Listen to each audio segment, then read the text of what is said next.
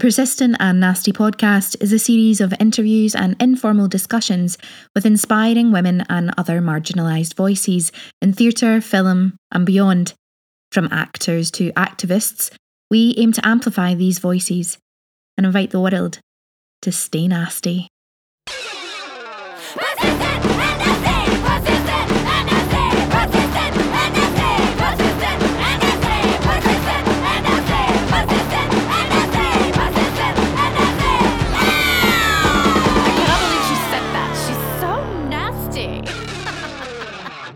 The Persistent and Nasty podcast has teamed up with We Edition to offer our listeners 25% off monthly subscription.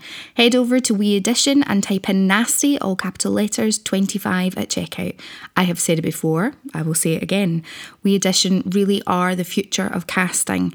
And also you can make money while being a member on the site. You can be a scene partner for people and you can help with accents. You can just generally help each other out. And it's a really important thing for us to do, especially during these times, and just a lovely way to have community.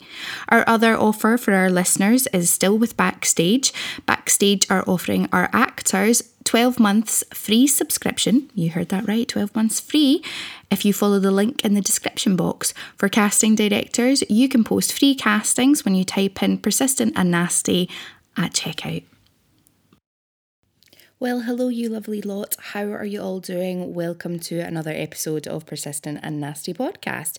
Today, all three of us are together and it's lovely, and we got to speak to the incredible Rebecca O'Brien, film producer.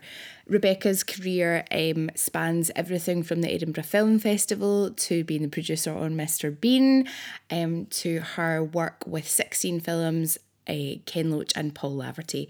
It is a wonderful episode and I can't wait for you to hear it. I'm just going to give you a little suggestion. Listen out to a very similar incident that happened to Rebecca that Georgie also mentioned happened to her last week. Anyway, as always, you can follow us on all social media. Twitter. Do you notice how every time I hesitate because we're not Persistent and Nasty on Twitter? So, Twitter. I did it again. Twitter, Persistent Nasty. Instagram, Persistent and Nasty. Facebook, Persistent and Nasty. And if you want to send us a wee email, we are persistentandnasty@gmail.com. Another fabulous episode, everybody. So, as I always say, get a wee cup of tea, sit back, relax, and enjoy. Right? I want to talk about kittens. little kittens. Have they all got homes to go to? Are you going to keep any of them? I think, no, I'm not going to keep any, I don't think.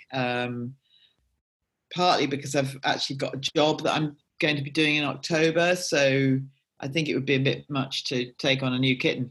But they've pretty much all got homes to go to, which is good. No. If I've got a spare black one, I'll let you know. Yeah, have you got a spare black cat? I mean, I'm not a huge cat person. I'm a dog person, but the only cat that I would have is a black cat. I love black cats. I just think they're... Dorothy, the mum, is a black cat. She's a beauty, an absolute beauty. She's really, but she sachets rather than walks. I love it. Who doesn't want to sashay rather than walk? I mean, I know I do. Right? I totally do. I want to sashay all the time. Rebecca, thank you so much for joining us today. I guess the first thing that we probably want to do is if you just want to give the listeners a little bit of your potted history, and then we'll kind of go from there. Okay. So I started working in film a long time ago, back in the early 80s. In fact, before that, in the late 70s, I worked at the Edinburgh Film Festival. That was my first job in film, when Linda Miles was in charge, and I begged her 3 years running to employ me, and eventually she relented. And that was really my first taste into the film industry, and I had such a brilliant time working with her. And we were bringing filmmakers from all around the world to Edinburgh and doing great retrospectives. And I met a lot of people who I still know in the industry then. so that, and then getting to watch lots of new films, and it was a brilliant experience, and it was a brilliant festival to be part of. So that was sort of got me hooked. And then after leaving uni, I did a couple of years working at Riverside Studios, which was a theatre, but it's an sort of art centre in London, where I got to see lots of different sorts of arts and got to be involved with theatre. But I think the film thing still kept on bugging me. Oh, look, there's somebody else. Misha has arrived. Hi, Misha. Come in with Elaine's name. So I worked in the art centre, in the arts, as a sort of programming assistant for a couple of years, and then I left that because the problem with working in the theatre was that you never got out. And I think I left and I went and did a 1-week film production course, and that was my epiphany. Really, that was the moment that I thought, I've got to do film, because film production, I'd never really found out what it was I could do in film until that moment. I didn't really understand that there was such a thing as production that you could do. So that was a great revelation to me. And as I'm an organizer and come from an organizing family, it seemed to me that production was the right thing to do. So I worked for the people who did that course. Actually, I went on and worked with them for a few months, and then I got a job working on a low budget feature film for the BFI with a couple of filmmakers called Peter Wallen and Laura Mulvey. And the feminists among you may well have heard of Laura. They were doing a very alternative film, and I got to do I was the production manager on it. And then after that, I got my sort of apprenticeship job, which was commission number 3 at Channel 4, which was a multicultural kids TV series magazine program, which Michael Rosen was involved in. And I did that for 2 years, and we were filming. It was we were working with real kids, doing lots of different documentary stuff, working all over the country with different people from different cultures. And there was sort of comedy and games and serious stuff as well. And that was basically my apprenticeship. And I did 2 years of that. And then I got into production as a freelance, and I worked my way up, production managing. It was the early days of Channel 4, so there were Film 4 jobs were around, and I got to be the key for me was that there weren't many freelance young people at the time, and there wasn't a sort of film infrastructure like there is now. So it was a brilliant time to start, because you got promoted every job you did, really. So there was nobody else to do it. So I was I worked as a production manager, and I worked as a location manager. I worked on things like My Beautiful Laundrette. I worked on all women projects. I worked on all sorts of just interesting things. And I basically productioned my way up the ladder. And so by the late 80s, I was asked funnily enough, by Peter Wallen, if I would produce a film that he was doing without Laura. And that was a film called Friendship's Death, which starred Tilda Swinton in her probably second role ever. And she plays an alien, which is not unexpected for Tilda. And she is otherworldly, that is for sure, isn't she? Yeah. No, it was a beautiful story. It was set in Amman in Jordan during Black September. It was a sort of political intrigue story. And it's basically a conversation between her and a British journalist who's played by Bill Patterson. And the two of them have they found themselves under lockdown in this hotel, curfewed. And there's a series of conversations between them. And you gradually understand and you gradually believe that she is an alien and that she's arrived in the wrong place. And so there's much sort of discussion about why that's the case. And in the end, she identifies with the Palestinians because she's got no home and she has no hope. And anyway, the film has just been chosen, that film, Friendship's Death, has just been chosen to be a Cannes Film Festival classic this year. And it's going to be shown in Lyon because that's where the Cannes classics are going to be shown, but it's going to be shown in Lyon this October. And so it's very nice to be old enough to have a film which is considered a Cannes classic. Love it. And that was the first film I produced. And after that, I'd worked quite a lot with Working Title. I worked on My Beautiful Laundrette as location manager. I worked on another film with them as location manager. And I produced their first, because I'd already produced Friendship's Death, they asked me if I would produce a TV series for them, which was a big fat beach book by Maeve Binchy called Echoes. Oh yeah, yeah. So I went off to Ireland, and it was I had a woman director, woman writer. It was a very largely female central team, and we met up with Maeve Binchy, who was like the Queen of Ireland at the time, and we went to a wonderful little seaside town for the summer, and we made Echoes, which was a wonderful experience, and because of that, I became Working Title's Irish expert because I'd done something there. And they were doing a film with Ken Loach in Ireland. And so I got to be the person who was to work with Ken. And actually that film never got made. It was a film called Fools of Fortune. It never got made by us. It got made later by others. But it put me and Ken together. And when basically it fell apart, Ken was trying to turn a romantic novel into The Wind That Shakes the Barley, and it wasn't going to work for Working Title. So we, about 4 weeks away from shooting, we got packed off.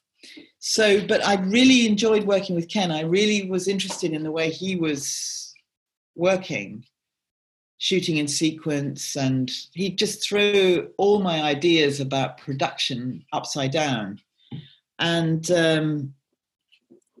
had some very interesting ideas. So he asked if I would be interested in getting another script that he had off the ground, and I said of course. And it took us about 2 or 3 years, but we did eventually make what became Hidden Agenda, which was a political thriller set in Northern Ireland. And it was the first film that Ken had made for some time. And it was very difficult to make because the Troubles were still going on in the North of Ireland. And for one reason or another, we weren't allowed to shoot there. They asked us, the authorities didn't want, the completion guarantor didn't want us to shoot there until we shot all the main scenes. They didn't want our actors to get kidnapped. Okay. Wow. Which was absurd. But we shoot in sequence, so it was quite tricky because one of the main actors gets killed in the first 5 minutes of the film, and so what we ended up doing was we shot rehearsals in inverted commas, and we shot camera tests in inverted commas, and managed to shoot the first 5 minutes of the film during pre-production. So, and we shot much of the rest in the UK, and then we went back at the end to Belfast, where we shot the rest of the film and reshot certain scenes. So we managed to get through this film and survived and enjoyed it a lot, and decided it would be a good idea to work together again. But by that time I was pregnant with my child Jack, and so Ken and I fell out of sequence for a while, and then but we really enjoyed working together, so we sort of vowed that we would. And the next thing we did was the first co-production that I did with European co-production, which I did in Spain, which was a film about the Spanish Civil War called Land and Freedom. And that was an extraordinary experience. And it was a bit like going to war, really. And it was a Spanish, German, British co-production. And we went out to Spain and we cast an international cast, and we basically went to war for a few weeks. It was just amazing. It's to this day, in a way, for me, it's probably the most important film I made. It's a very special film. So I did that, and that sort of sealed my working with Ken, and we've worked together ever since. I mean, I have done a few sort of dogleg things. Like the next film Ken did was a film I hadn't developed, and it was set in Nicaragua, and it was Sally Hibbin produced it, so I didn't get involved in that. And I had to go and earn some money, so I went and did Mr. Bean for working title as my first foray to the United States. And how was that after working with Ken? Well, it was okay. It was sort of weird because it was just diametrically opposed, but it sort of consolidated the fact that I could sort of put my hand to most things. But my role on that was sort of, I mean, I was the co-producer, I was the producer for hire, really, and my job was to keep it being a British film, really, and in Hollywood. And my job, I mean, it was the most terrifying interview I think I've ever done. The interviewers were Rowan Atkinson, Richard Curtis, who'd written it, Tim Bevan from Working Title, and Mel Smith, who was the director. And I had to get past them to be able to do it, which was sort of weird. I mean, I wasn't a huge Mr. Bean fan, I have to say. I mean, he's really, really annoying as a character. But it was great to work with Mel. Mel was a terrific guy. Sadly, we've lost him, but he was a really great director. And what I thought made him great was the fact that he, working with Rowan, who's quite a serious fellow, I mean, comedy is a very serious thing to do. And the thing I loved about working with Mel was that even on the 17th take, when Rowan is trying to do something which has got to be very funny, Mel would roar with laughter after every take.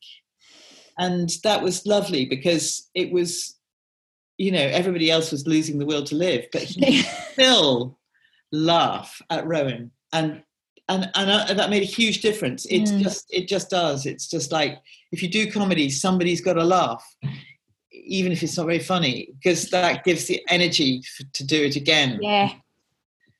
So it's a good director, isn't it? As you say, it's a really good director that knows, and obviously being a performer as well, he would. Yeah. So you did Mr. Bean, and then most of the stuff. Then I just did another sort of 15, 16 films with Ken, and we'd started out working with a filmmakers cooperative called Parallax Pictures, but by the end of the 90s we were sort of we were sort of more or less doing most of the producing ourselves, and it made sense. We were just making films ourselves, so it made sense for us to leave and have our own company. So we formed our company, which is called 16 Films, in the early 2000s, and it's been sort of happy ever after. Since then, we've been busy making a lot of films, and we just sort of got on a roll. And I think for filmmakers, that's a key thing. If you can find a team that you're happy with, and keep working with those key people. So we joined up with Paul Laverty, who had written Carla's song, and we actually he was in Land and Freedom as an actor. And so we hooked up with Paul, and Paul has written most of the films that we've done. There's a couple that we did with other writers, but the core team is me, Ken, and Paul, and we've basically stuck together and worked on all these different projects together. And that's been the secret of the success, is the fact that we've stuck together, and when you're working with regular friends, and it makes it fun, and it means that there are lots of conversations you don't have to have, because you already know a lot about each other and how you work. So it's been a real pleasure working with them, and funny and fun, and I think it's meant that our careers have probably gone on much longer than they probably should have. I don't think so at all. But, I mean,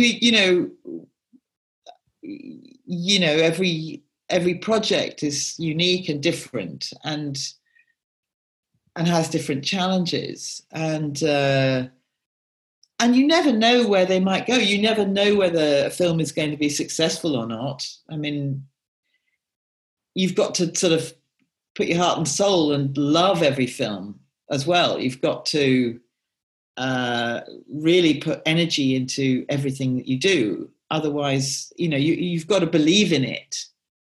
And sometimes you're lucky, and it all comes together. So something like Daniel Blake, for instance, was like the perfect storm, because everything went right on that project. Other films, you love them to death, but they don't really succeed. But because we've done enough, and because we work very much with the same funding people and a lot of the same fantastic crew, over the years you get a momentum, and you sort of make it work together. Yeah, it's really important, that connection, isn't it? That working ethos as well, of how you work with someone. I'm just like, I'm a bit like, oh, so much information, and I love it. Sorry, I've got verbal diarrhea. I just need to deal with it. I'm the same. I'm listening here, just like, wow, it's just it's so exciting having such a kind of long. It's exactly as you've said, like, because you had your team together and you've had this whole career, it must be amazing to look back on. You must look at all the films and think, oh, how did we do them all?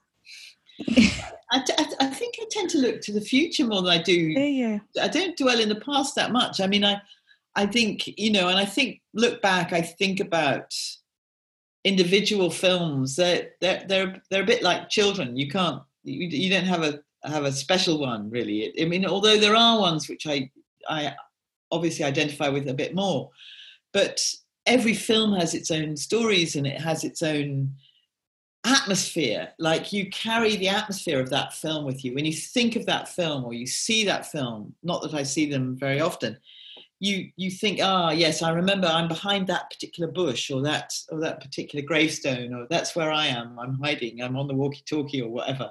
Or you remember a particular hassle that you had with some actor's agent, or you remember sort of the atmosphere of making the film. It makes it special. When somebody asks me about a particular film, I will have yes, that's what happened then. What did you do at uni, Rebecca? I didn't really know what to do, actually, but I'm a bit of a Jill of all trades. So I studied geography and economics, locations and budgets. Very useful for a producer. Yeah, I mean, actually very good for a producer, because you they're very broad subjects, and you sort of, and in any case, in a way, it doesn't matter what you do at university. It's like you learn how to research, you learn how to apply yourself in different ways. And I think and actually the most important thing I did at uni was I was editor of the college magazine, and that was the thing that I mainly did. You know, I obviously did my lectures and turned up to a few things, but I spent a lot of time editing the college magazine, and that was great fun. And I learned a lot of skills actually doing that, because I do a lot of my own do a lot of the publicity work on the films myself. And I've had, you know, when I was working at Riverside Studios, I worked in the publicity department there. And I tend to be very much involved in the selling of the films. You know, my role as producer is, and I think it's probably the role of most producers, is one of you're sort of the overseer of the whole thing. You're involved in the sort of macro side of film, of the making of the film. So whereas the director's involved in the sort of finite detail, as producer, my role is very much, there are two things I might say. One is that I'm like the first, second opinion of, as we go through the film, and we work with different departments. So at the beginning, you're working with the writer, and then you're working with the casting director or the location manager, finding places. And I will go in at each sort of crucial stage and be around for the director to discuss those elements with them. And so you're sort of, apart from obviously raising the money and spending the money, which is what people expect of producers, you're also there as that sounding board for the ideas for the film. So that's my role, and it goes on through the shoot. I'm troubleshooting, and also very much involved in the marketing at the point. Once, of course, because the shoot's all going perfectly well, of course, and then so you know, you hope it is, but I will be very much involved in bringing in outsiders to tell them the story of what's going on and preparing the press and all that. So that's a marketing bit. And then in the post-production, I'll be there when we're doing the final mix, and we're there when we've done the first cut, and there when we do the music, and there very much to sell the thing at the end, and to sort of work with the marketing people and choose what images should represent the film. All of that side of it is what I'll be involved in, all the way through to the archive. So it's like I'm there as the first audience at each stage of the film. And as I say, yeah, people tend to think that producers are just there to raise the money and supervise the spending, but it's a lot more than that. There's a really creative role that you play, being part of the conversation all the way through. Yeah. And it's having that awareness of all the roles as well, isn't it? Because you need to be like overseeing it so that everything's happening, and you need to understand each of those elements with the strings. Yeah. Well, I think that's something you sort of learn as you go. I mean, working my way up through production and working as a location manager, where as a location manager, it's very good training to be a producer, because you're at the interface between the public and the film. And that's what you are as a producer as well, but just on a sort of more senior level. And as a location manager, you are explaining what the film is to people. You're saying how it's going to happen, what the trouble it's going to be, and the upset it'll cause, and all the rest of it. And so you're playing a junior producer role there as a location manager. You're representing the film, and what you're doing as a producer is representing the film. And you know, when you go to a film festival like Cannes, for instance, you are in charge of the representation of the film. You are out there promoting it or whatever. But by promotion, I mean, you know, you need to have a deep knowledge of what it is you're talking about. And you're also supporting the people who are like the new actors or the old actors or the writer and director, you are basically helping them represent the film as well. You're giving them the tools to present it properly. So it's a great all-purpose role. When you started, was there a lot of females in that position of a producer?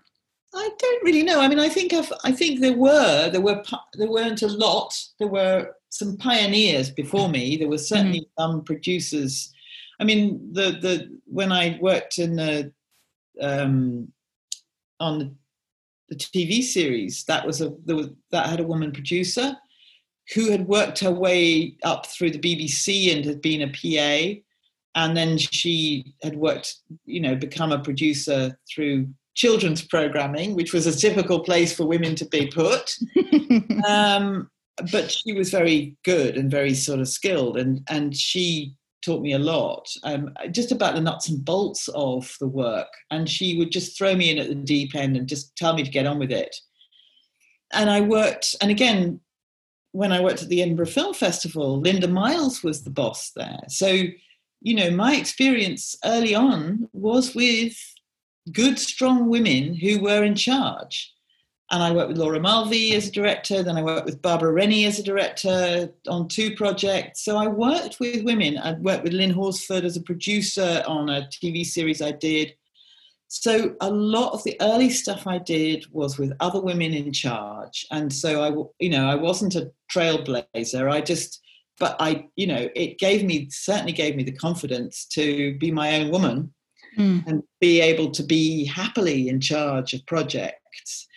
And I've really only encountered any form of sexism in my role as producer on 1 or 2 occasions, and that's just been the mistake of the poor bloke who's stood on my toes. We had a first assistant director on one film who had to go because they weren't listening to me. Just had to go. Most unfortunate, because we were stuck without a first AD, and then of course the second went as well, so we were really buggered, but didn't matter. We had to. We just didn't put up with it. Yeah. So Yeah. I've been lucky to work with women who had gone before me, and so I never questioned the fact that I was a woman in this role. Although, having said that, when I first got into film, I was sort of wondering what the roles a woman could do. And I was thinking, well, the hair and makeup or continuity. And I was thinking, God, I'm not very good at continuity, and I would be hopeless at hair and makeup, as you can see. And so it was discovering that production existed. That for me was the golden ticket, because production suited me down to the ground, because I've come from a family of organisers, and I can organise things. Just happens to be a genetic skill that I have. There's something about not being made aware of these other roles that you could maybe have in this industry, as a general thing that happens, not even in a gendered sense. It just tends to be that when you talk about the arts, people immediately think, well, I need to be an actor, or I need to be in front of the camera. There's not very much exposure to all the various things that you could be. Because I found that out as well. Like, I did my degree at Glasgow Union Theatre Studies, which was a totally useless piece of academic fluff, and then just kind of made my way by deciding to just do stuff. And it was through doing stuff that I found out, oh, right, I could be a producer, or I could do this other thing. And I think it's very it's a shame that we don't present that from like right from high school age, when you're talking about people who are interested in media or culture and arts, that there are other things they could be other than, I don't know, an actor mainly an actor tends to be an actor. There's so many jobs in film. And interestingly, I'm putting a film together now at the moment, and I just realised that I'd actually, without really realising it, put several women into heads of department roles. We've got a female designer, casting director, and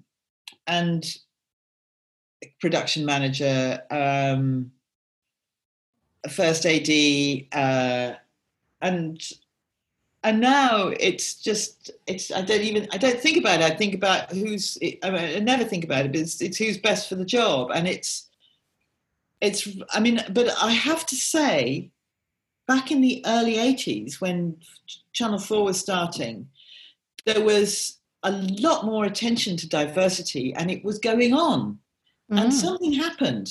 We've had 25 years there were 25 years of oops, that didn't happen. I was working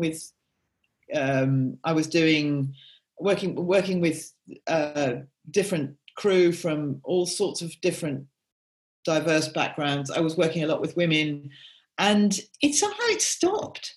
And I don't know what happened. I think money got in the way, and entitlement got in the way. And I think that it sort of ground to some sort of halt during the 90s. And I was happily working away on Ken films, and, with Paul Laverty and Ken Loach, and we were working quite happily in our own little bubble, as it were.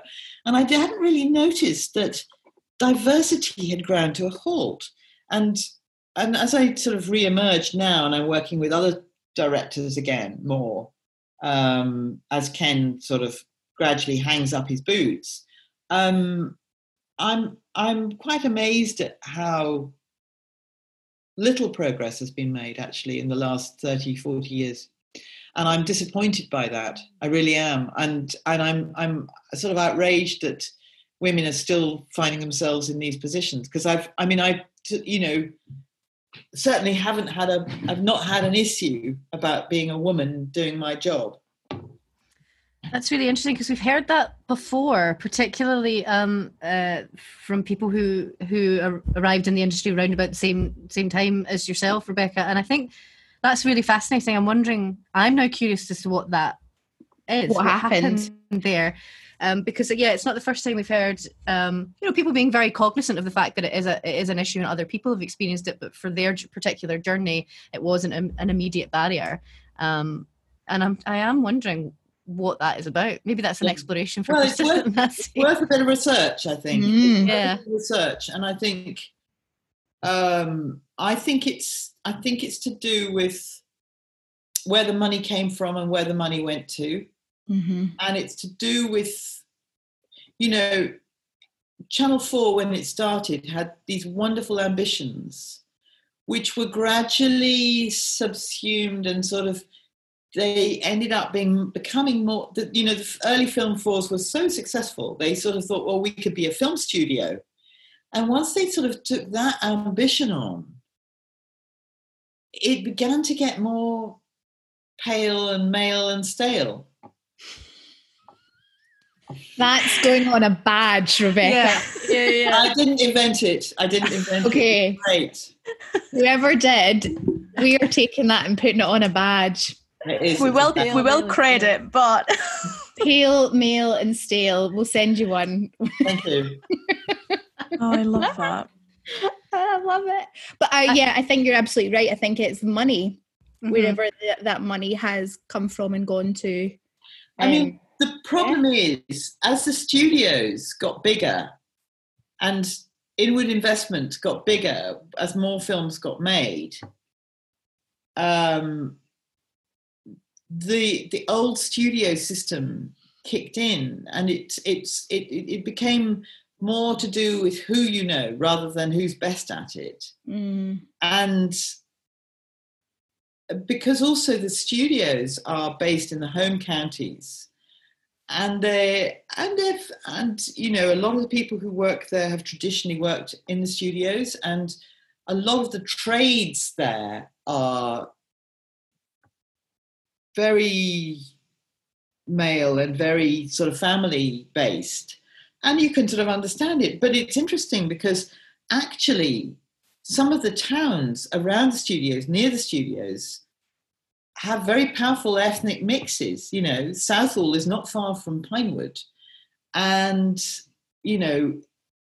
it's just like never the twain shall meet.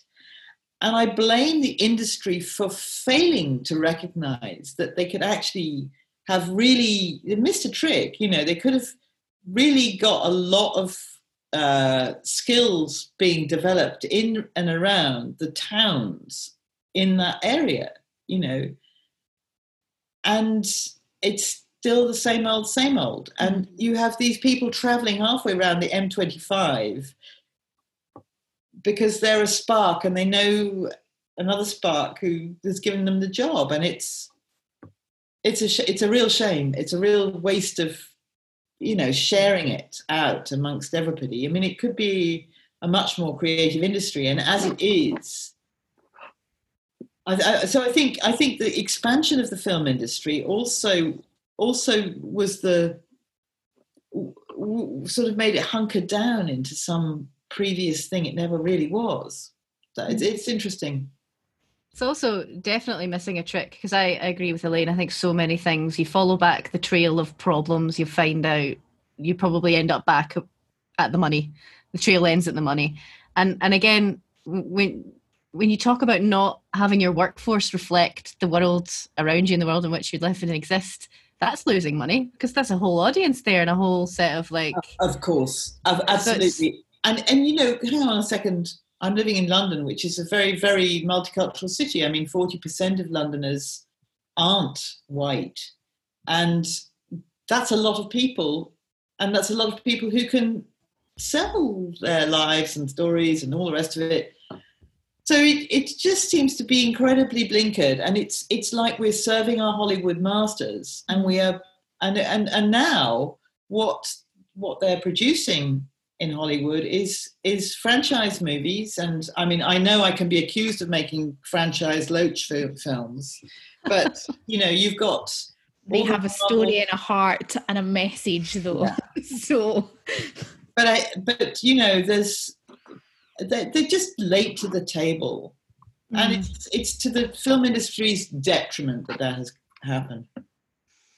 I wonder if it's also in like similar to the fact that you don't know about the jobs, and it's that kind of like keeping cards close to the chest of not making people aware that these jobs are here and available, and the feeling of jobs being finite. Yeah, absolutely. So there's not enough to go around. Absolutely, Misha. I completely agree. I think that there's this sort of exclusivity about the jobs, and I mean, there's also a feeling that, I mean, I just think that this, you know, despite the skills quangos that have supported the film industry, and every film pays for trainees through a special levy that gets taken off the budget. But the problem is that money hasn't gone into the areas where the films want to spend it. So it's made its own stumbling blocks on the way. It's made it more difficult. And there is a problem, which is that there is an industry. There's a film industry which sort of supports the film industry, if you know what I mean. There are sort of navel gazing jobs that are all about the industry, but they're actually not about making films.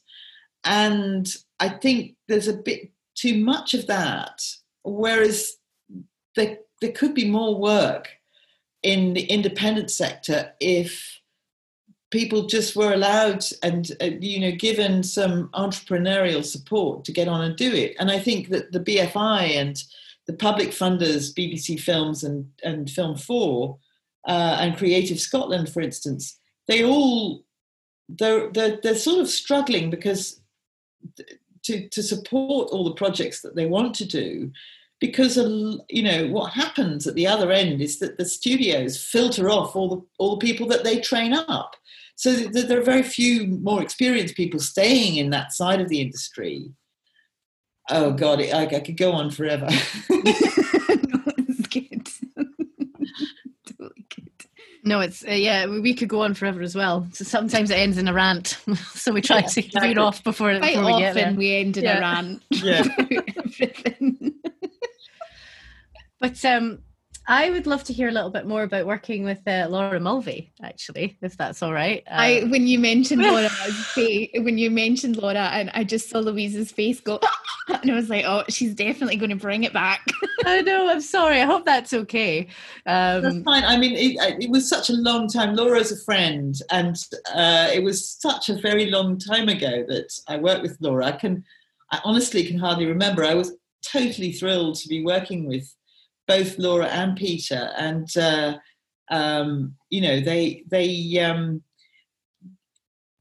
they were sort of being very experimental. They were sort of trying things out, and it wasn't the film that we were making was called Crystal Gazing, and we were setting up these tableaus of contemporary life, and this was 1981 or 82. I think it was Christmas 81, and I'm really sorry, but I can't tell you that much. I mean, I just remember that Laura was. It was quite. They were, Laura and Peter would bicker a bit about what was going to be in the shot, and it wasn't quite clear of where the distinction was between who did what. Laura was perhaps more involved in directing the actors, but to be honest, it was quite difficult to tell, and it was slightly chaotic. I mean, I do remember, the theory was better than the practice, is what I would say. Sorry to disabuse you. No, that's fine. That's actually kind of an interesting thing to hear because of the theories. What's it called? The visual desire narrative cinema. Is that her the sort of the theory that she pushed, and how women are there to be looked at, and how so much film is made through the male gaze, and how she coined that. And so it's sort of very. It doesn't surprise me that the theory perhaps was more of the prominent thing than actually the delivery. You see, the thing is, I was very much in awe of Laura and her very scary female peers, because I was quite a bit younger than them, and I was completely in awe of them, and didn't understand any of the theory, or wasn't studying the theory. I wasn't studying the theory. I was into practical production. So it was sort of like the two things didn't gel for me. It was like I was doing a job of getting the thing to happen. And that to me wasn't really about the theory. It was about getting the thing made. So from a sort of personal standpoint, I'd heard of Laura, and I could see that, and it was very interesting reading about feminism in cinema. But it was sort of distanced from the job I was actually doing, which was just to get the thing made. But it was very funny because when I was at Edinburgh at the film festival in my first summer, there was the famous feminism in cinema. What's it called? Was it the conference thing? Conference. Panel. Yes. The conference was going on, and I was doing publicity, and wasn't involved in the conference. But I met Laura and Peter then, and they were all talking about it, and so it was all going on. So that I met all the relevant people, but I wasn't attending the conference because I was busy doing publicity and stuff. Anyway, we had. One of the films we had Nick Nolte, the actor Nick Nolte, in it. And one of my jobs was to take Nick Nolte down to Radio 4th to do an interview with the radio.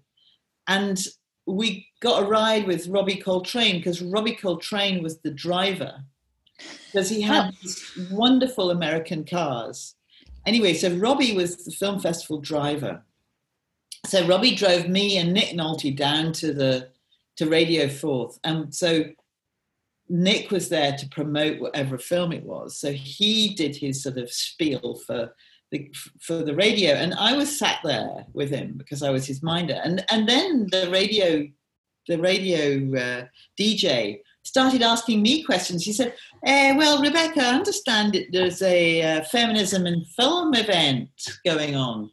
And I said, that was a very good Scottish accent. I have to jump in. I actually do come from Scotland. I come from Peebles, so Nice. I can actually speak Scottish.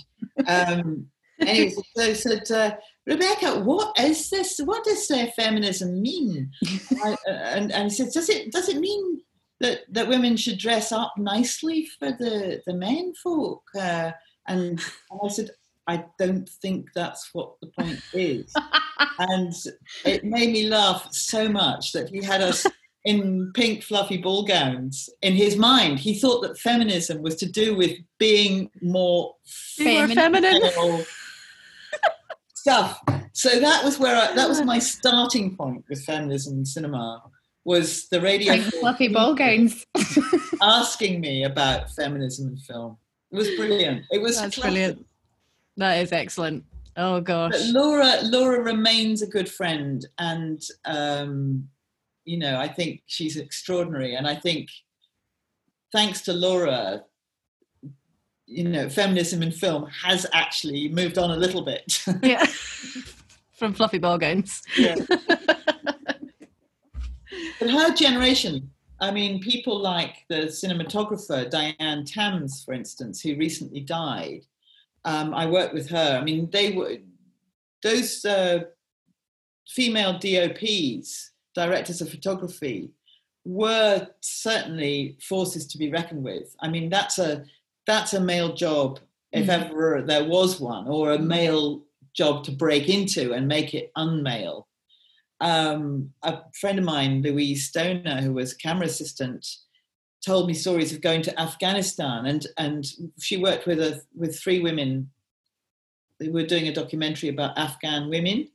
This was in the mid-80s, and they went and they were able to hide their cameras and their equipment under their burqas, and they got some extraordinary interviews and things with women in Afghanistan, which would never have been possible.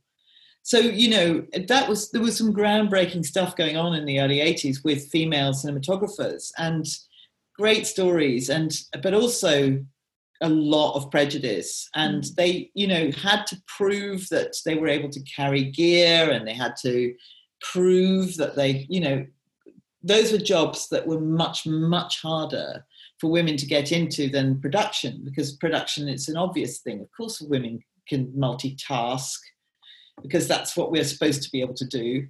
And so actually there are probably more women in production and production management now than men because of that.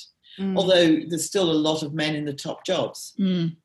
Yeah, that's something I've often thought, because I think, because I work as a producer in theatre here in Scotland as well, and often as I've moved through my career, I've found women in senior roles, but then when you get to the very tippy top, CEOs, directors of buildings, then it's the men. So it's like the women are doing most of the organisation, like you say, and balancing the budgets and making the difficult decisions, but then answering not at the Traverse Theatre, which I'm a board member of at the moment. Well, yes, that's true. Traverse has been very consistent, actually, where that's concerned, haven't they? To say that, but yes, I think it is still the norm. It's still the norm that those the big dogs are dogs and not bitches.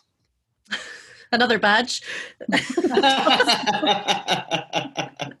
me. That's you. You can get credit for that. We need some top bitches. Yeah. Yeah, I'm now trying to think about our badge and its logo. Bitches, not dogs. I'm a top bitch. And a top bitch. That you are, my friend. I really wanted to ask a couple of questions about working with Ken, and obviously his films they have such messages and political messages behind them.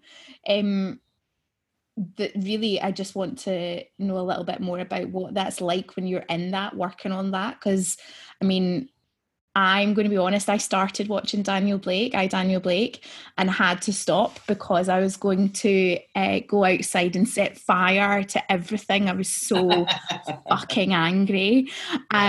Just rage-inducing. But the stories need told, and I love that, and they're vital. So I just think, I just wanted to ask about that. Well, the first thing I should say about that is that they're not just Ken, they're also Paul Laverty. Yes. Paul Laverty is the writer, and actually many of the ideas come from Paul. But the three of us work as a sort of tripod of, we sort of work together, the three of us, and in developing the ideas. I mean, the ideas largely come from Paul, and what we do is what has happened over the years is that we usually the next film emerges over a dinner. The three of us will get together and have a dinner together, sometimes on the previous film or the film before that, and we'll discuss what the burning issues of our time might be.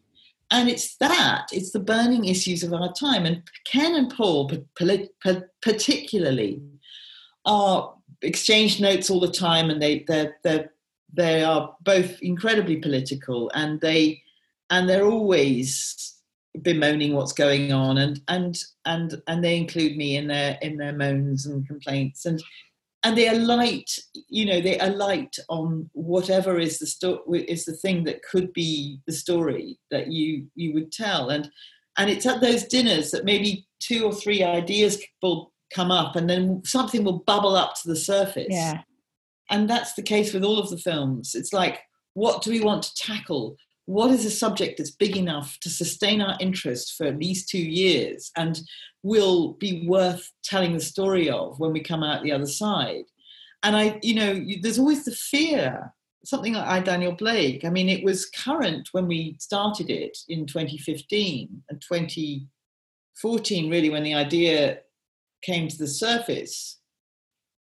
But what was extraordinary was it was still on the agenda when the film was released. In fact, it was released at the perfect time, and it became, that was the thing. That was one of the things behind the film's success, which was that it hit the zeitgeist. It sort of peaked. That issue peaked at exactly the time that the film came out. Mm. So, in fact, what happened was that the film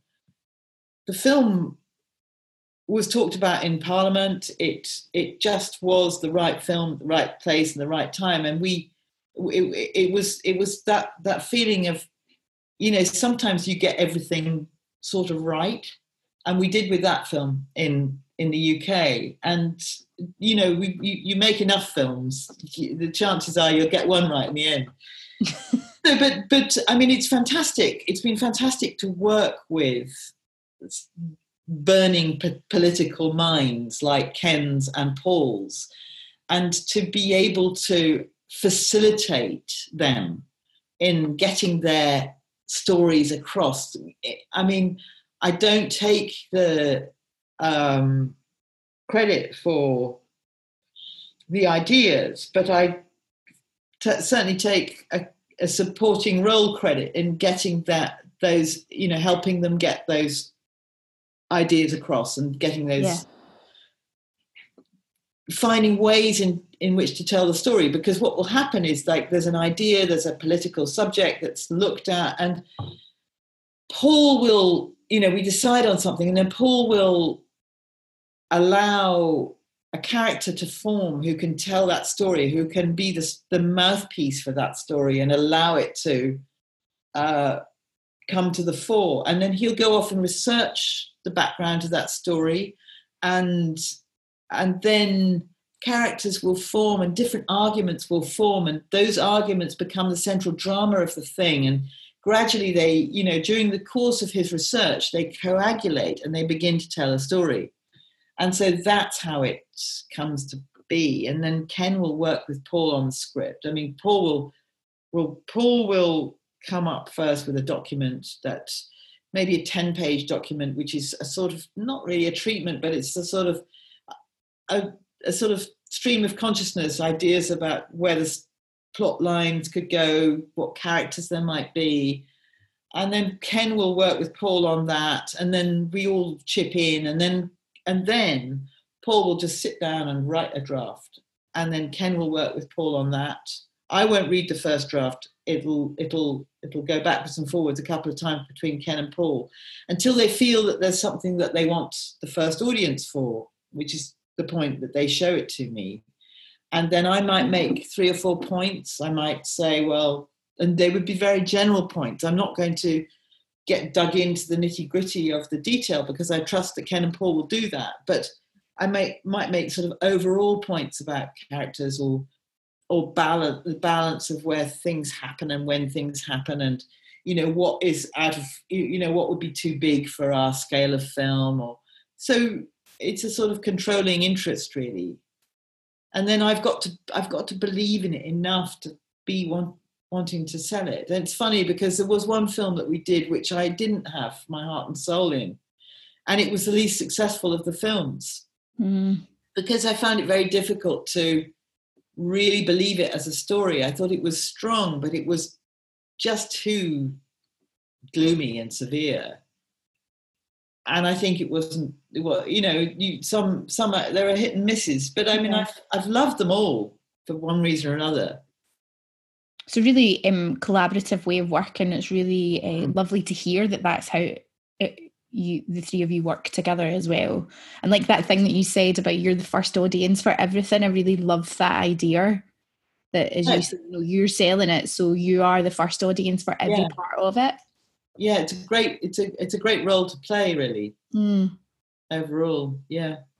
It also, sorry, Elaine. No, go for it, Dylan. No, I was just going to make a point, returning to your earlier point about finding people that you trust and you love working with, and how important that is, because we speak so often in our industry about encouraging people to make their own work, and I think probably a key way of doing that is to find that perfect working relationship and make things that you're passionate about. Don't make things that you think, just because they'll sell or because somebody else might be interested in it. Make it for your passion and your belief in the project. And I think that's great. That's nice. It's great, but sometimes it's great also to make something just for fun. I mean, I'm working on a French thriller at the moment, a remake of a French thriller, which we're doing in an English version of it, set in the Highlands. It's just great fun to work on something which is purely exploitative cinema, and it's a thriller. It's a remake of something which already exists, and it's just a great opportunity to do something which I don't have to worry about how the politics is going to be coming across too much. I can just get on and do plain, unadulterated film production. And I'm having such a fun time working on it with the director, with the team. And it doesn't all have to be worthy, or, it needs to be fun. And I mean, that's what I would say about working with Paul and Ken, is we have a lot of laughs. We do have a good time. I mean, Ken has a wicked sense of humour, maybe a little bit too schoolboy for my liking. And Paul is very funny as well. And so the three of us laugh a lot, and they laugh a lot at each other. That's very important. They take the piss out of me unrelentingly. And so I take the piss out of them, and it is good fun. I was going to say, Rebecca, I kind of think you give as good as you get. I do. Yeah. I was like, yeah, she does. She does. So this project that's in the Highlands, is this the one that you were talking about with your kind of female director, female? No, this is that's. I'm developing a project with a woman director and a woman writer producer at the moment, which is probably a year or two down the line. No, the one I'm doing it's got a French director who's a man and who directed the original. Okay, great. But that's got quite a lot of women working on it. It's about half and half at the moment, which is good. Excellent. That's what we like. The first AD is a woman, and I always like that. And 2 out of 4 of the producers are women, and myself included. And yeah, it's coming together as a good mixture. That's great. I think half and half is like all that anybody really wants. It's like, it's like, because it's not saying that the males' opinions aren't required, because they are. 50-50 is definitely the goal, isn't it? Yeah. 50 is definitely the goal. Yeah. I'm aware of our time and like could continue talking to you forever. But we do ask a question. So literally everybody. It's not a scary one, don't worry. It's not something you needed to revise for. The podcast is going to be sick to death of me explaining this, but I will explain it. So the reason why we are called persistent and nasty is we took the quote, "Nevertheless, she persisted," about Elizabeth Warren. And the nasty is because when Trump called Hillary a nasty woman in the 2016 campaign, he's done it again just the last couple of days, and he called Kamala Harris a nasty woman. So he's back to his old tricks. So we are reclaiming the words. So we like to reclaim words like coven and bitch and witch and bossy, all of those words that are used against us. So we like to ask people, what does persistent and nasty mean to you? Persistent and nasty means to me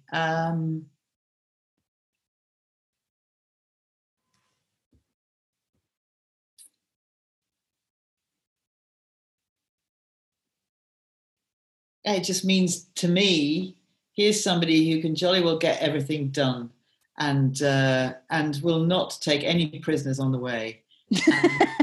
And, persistent, call it assertive, and then nasty, call it assertive, just call it assertive. Yeah. Yes. Bitches, not dogs. Dogs. That's the thing. Amazing. Thank you so much. I know, Rebecca, thank you so much. It's been an absolute joy to chat to you today. And it's been a great pleasure to sit down and have a chat with you three persistent, nasty bitches. Yay! Yay! It's really nice to meet you all. It's lovely to meet you, and thank you. I hope I'll meet you up in Scotland at some point. Yeah. We can go That'd for be a great. drink. Let's hope so soon. Okay. Yeah. Fingers crossed. I love how I'm always like, "Oh, we'll go for a drink." We'll go for a drink. We will. Yeah. Thanks everyone for listening, and we're doing it. Stay nasty. nasty. I just thought I'd surprise you. Me again, just a couple of things. We would really love it if you would sign up to our newsletter. We have got some really interesting stuff coming up. We don't send them out very often, but when we do, it's usually something really important that we want to share with you. You can do that by going to our website, Facebook, etc. And if you're really struggling, even just send us a wee email. Guys, we'd really love to ask a wee favour of you all. As most of you know, and if you don't, you're going to find out now, we are not funded, and we do everything that we can to keep Persistent and Nasty going, and the podcast going, and all the kind of work that we do behind the scenes in our advocacy work and activism work. So, saying all that, we would be extraordinarily grateful if you guys wouldn't mind donating us the price of a coffee, maybe once a month or something. We understand that times are tight, money is tight, and if you can't do that, we totally get it. So if you wouldn't mind liking, subscribing and sharing the podcast, commenting, it really does make a huge difference to us. And for those of you who can, we would be super grateful, and we will link our PayPal details into the description in this episode. Thank you. We really are amazed and overwhelmed by our community, and we are over 10,000 listeners, and we are humbled actually that you like to hear our chat. Thank you for everything, and as always, stay nasty, beautiful people.